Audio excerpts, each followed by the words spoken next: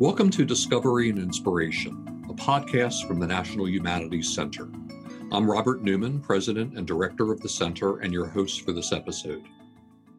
The digital environment in which we live allows individuals to greatly amplify their voices, connecting them with like-minded individuals across the world through elaborate social networks, where ideas and images are rapidly transmitted, reverberating, and evolving as they are shared.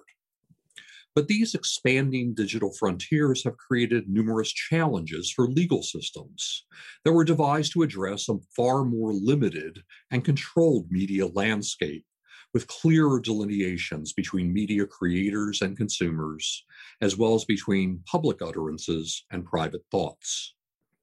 Our guest today is Janny Leung, Professor of Linguistics in the School of English at the University of Hong Kong. As a fellow this year, Janny has been working on a new book tentatively titled Language Crimes in the Digital Age that considers the evolution of law in the modern communications environment. So welcome, Janny. Hi, Robert. Thanks for having me. Our pleasure. So this is just a wonderful and a fascinating topic. Let's begin perhaps if you can talk to our audience a little bit about how the boundaries between public and private speech have been blurred with the advent of social media. So a lot of the existing what I call language crimes that we are familiar with, these belong to the domain of public regulation of speech. So I'll give you some examples of that. Language crimes include things like threats, incitements, or even bribery. A lot of crimes can be committed through language. Now, there comes private regulation of speech in more recent years. We have content that people produce on a day-to-day basis that have been censored by private companies, even though they may not be technically illegal in their own countries. So companies set up their own rules and standards that regulate what speech is allowed on their platform. And what's even more interesting is that this private and public governance of speech, they actually interact because companies also work with governments in terms of censoring dissident speech, in terms of regulating, passing on information about individuals. So there's kind of complexities between this public and private governance. So, for example, let's take Facebook as an example. How is content moderation being done at Facebook? So Facebook currently has around 15,000 human content moderators, a lot of whom are contractors, contract workers around the world. They have on average less than 150 seconds to make each moderation decision.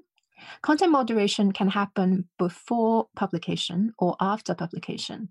So as you upload content onto their platform, they have this artificial intelligence system that already screens your content to see whether there is any matching for violation. And then after you publish your content, you have these human moderators or artificial intelligence kind of filters that continuously screen through to see whether there is any violating content. So other than human beings who are content moderators and artificial intelligence, Facebook also relies a lot on users actually flagging content for their review. So kind of basically are three pillars to this moderation process.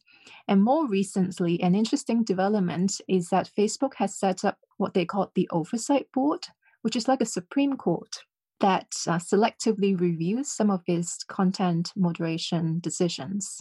So that's an interesting development that kind of prompted me to look more into decision making in the company.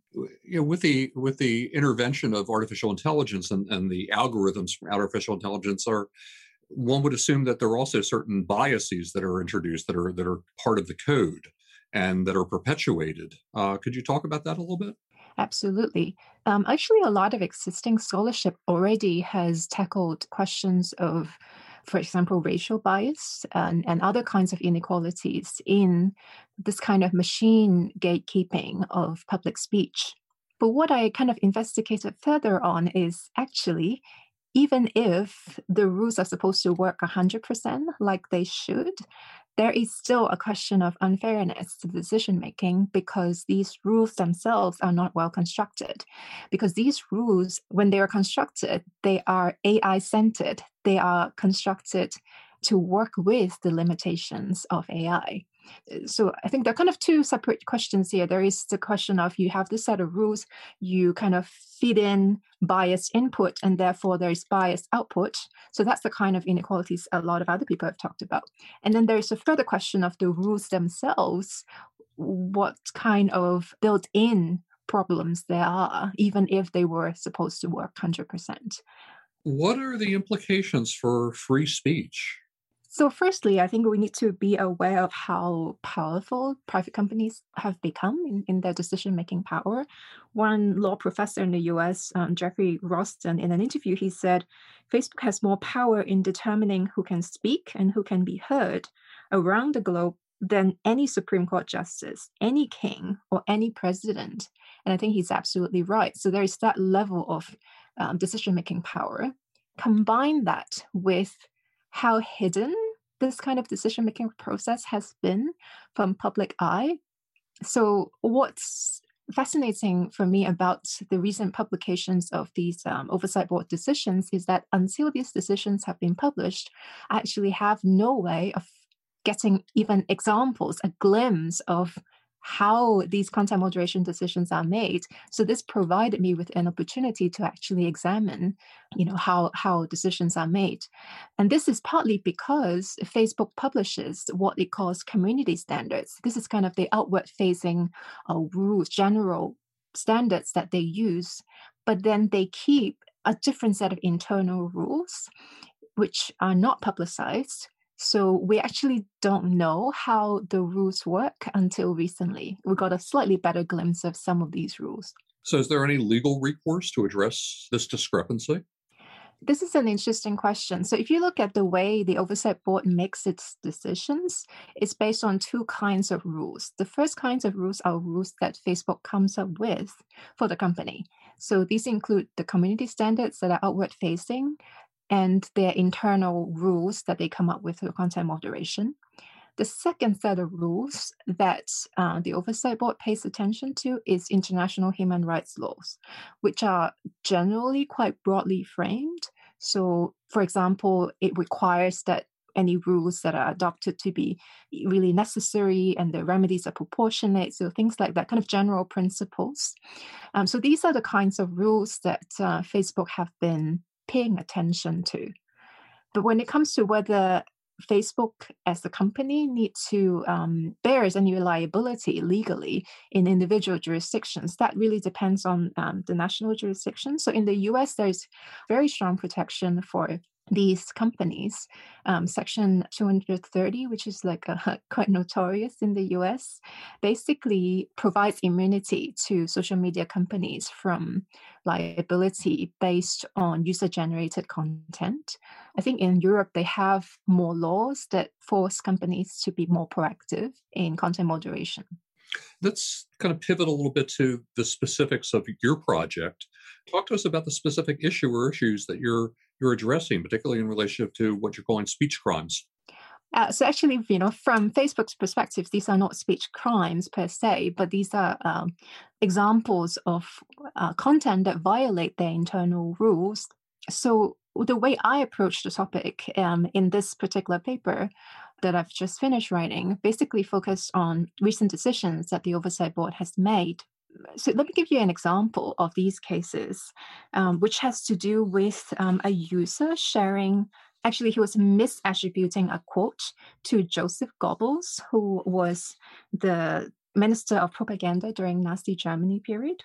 So this user inappropriately attributed to Joseph Goebbels the following kind of claim: arguments should appeal to emotions and instincts rather than to intellectuals.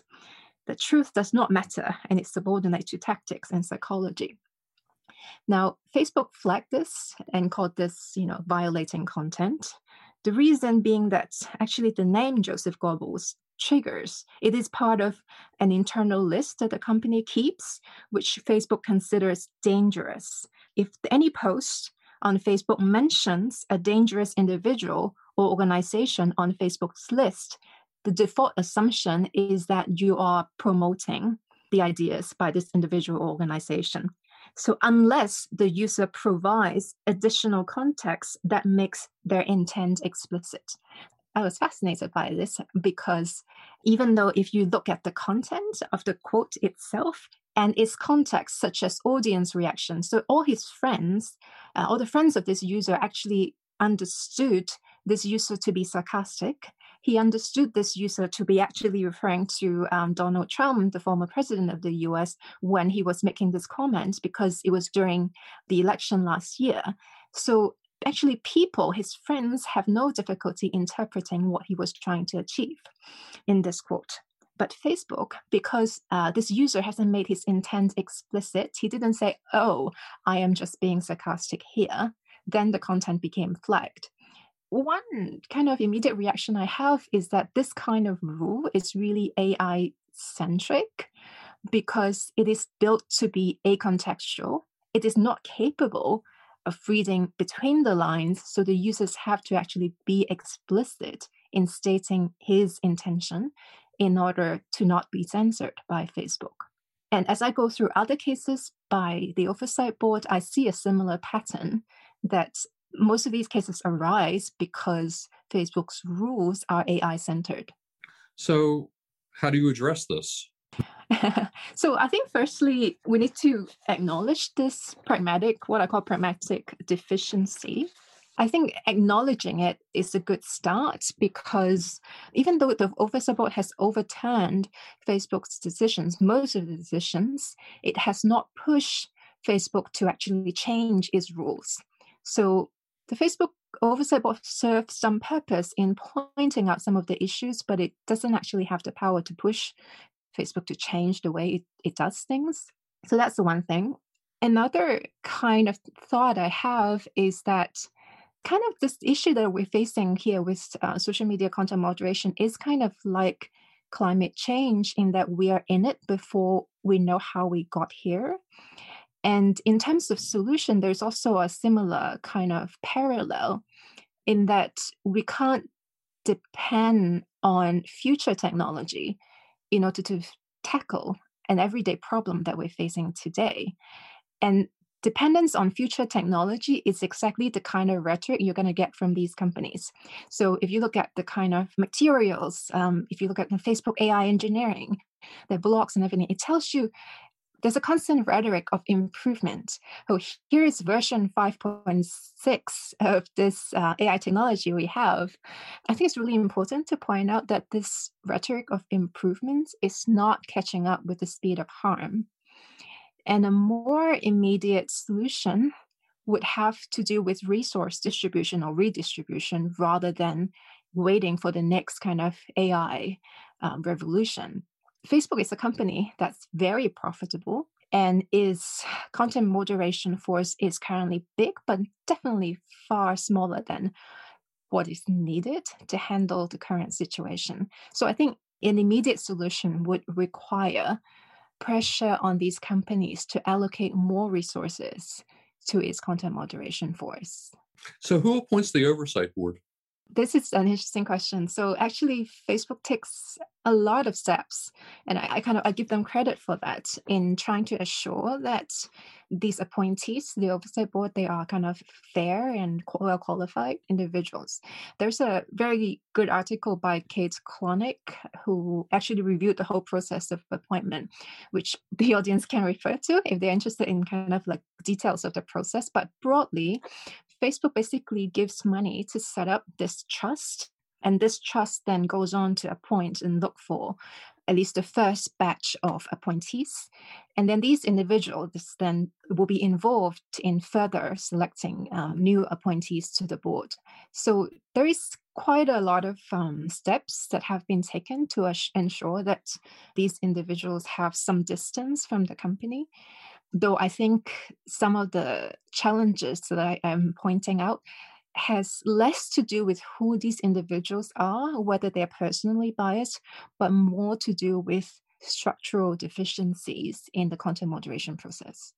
So we've also seen with the advent of online material, speech being weaponized to actually suppress speech. ironically, what sometimes we refer to as cancel culture. And indeed, we have a lot of distinctions that have emerged between what we might term online versus offline language crimes. And there's a kind of interesting dynamic in terms of trying to find a balance between preserving free speech and also preserving safe speech. Can you talk about that a little bit? This is a really tricky question that there isn't like a clear agreement like in the legal community about kind of which way to go. So, some famous jurists have mentioned that have proposed that the best way to counter hateful or abusive speech is more speech, which is, I think, largely true. I think in a democratic society, we need that kind of conversation. We need to be able to propose ideas that are controversial, that not every idea should be, seen as an incitement. On the other hand, online speech has produced huge offline impact in societies in disproportionately to politically vulnerable societies. This partly has to do with, I think, inadequacies in the content moderation process. So one kind of observation I have is because the internal rules that Facebook use is a kind of limited set of objective rules, there is still a lot of room for discretion for their content moderation individuals. And this discretionary power is very dangerous in that people with less power, users with less power, are disproportionately impacted by this censorship. And these are not just individuals, but communities. So there's a lot of examples of the same piece of content that's censored by Facebook. If I'm like an average user, I might not even have room to appeal to Facebook about the decision. But when someone famous, like an editor of a newspaper or a president of a country, complains that he has been censored, Facebook is very prompt in responding. So there's a huge difference in response time depending on your power. And then there is the same dynamic being applied to communities and even country level.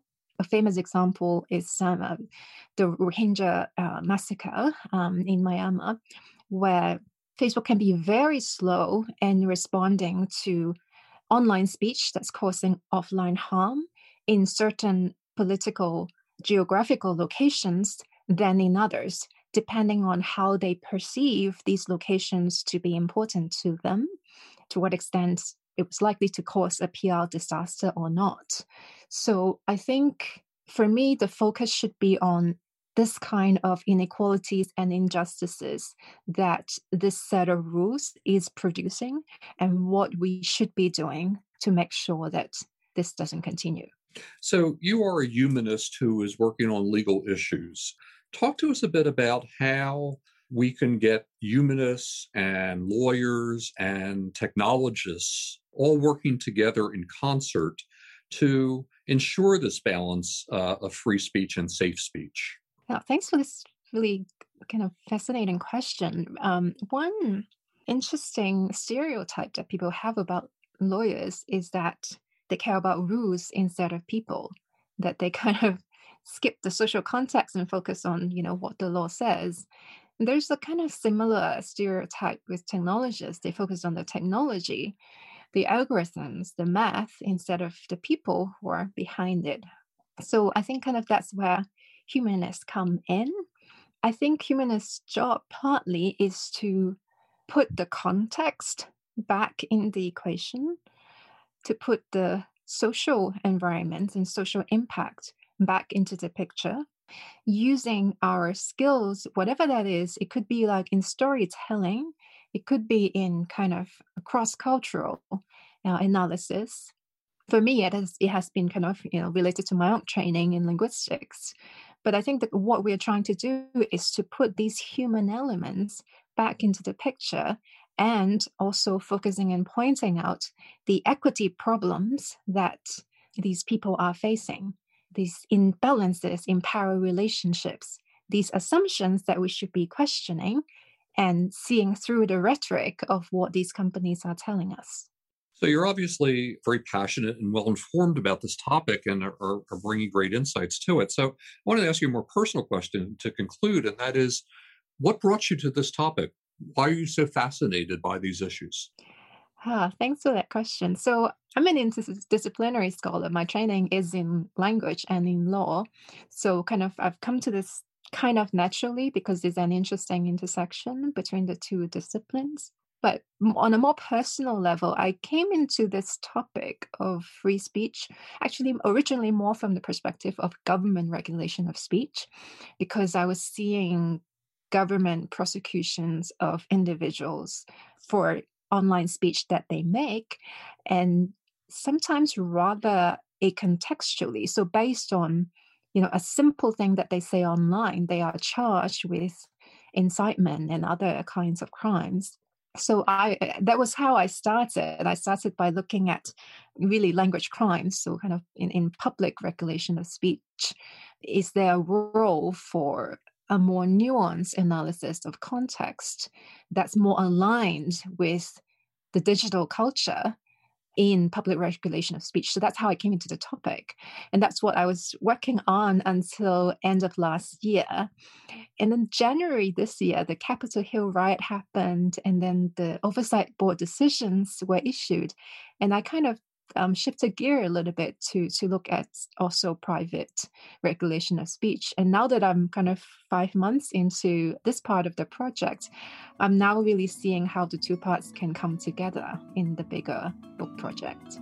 Well, thank you, Jenny Leung, and thank you, ladies and gentlemen, for tuning in. I'm Robert Newman. Please join us again for the next episode of Discovery and Inspiration from the National Humanities Center.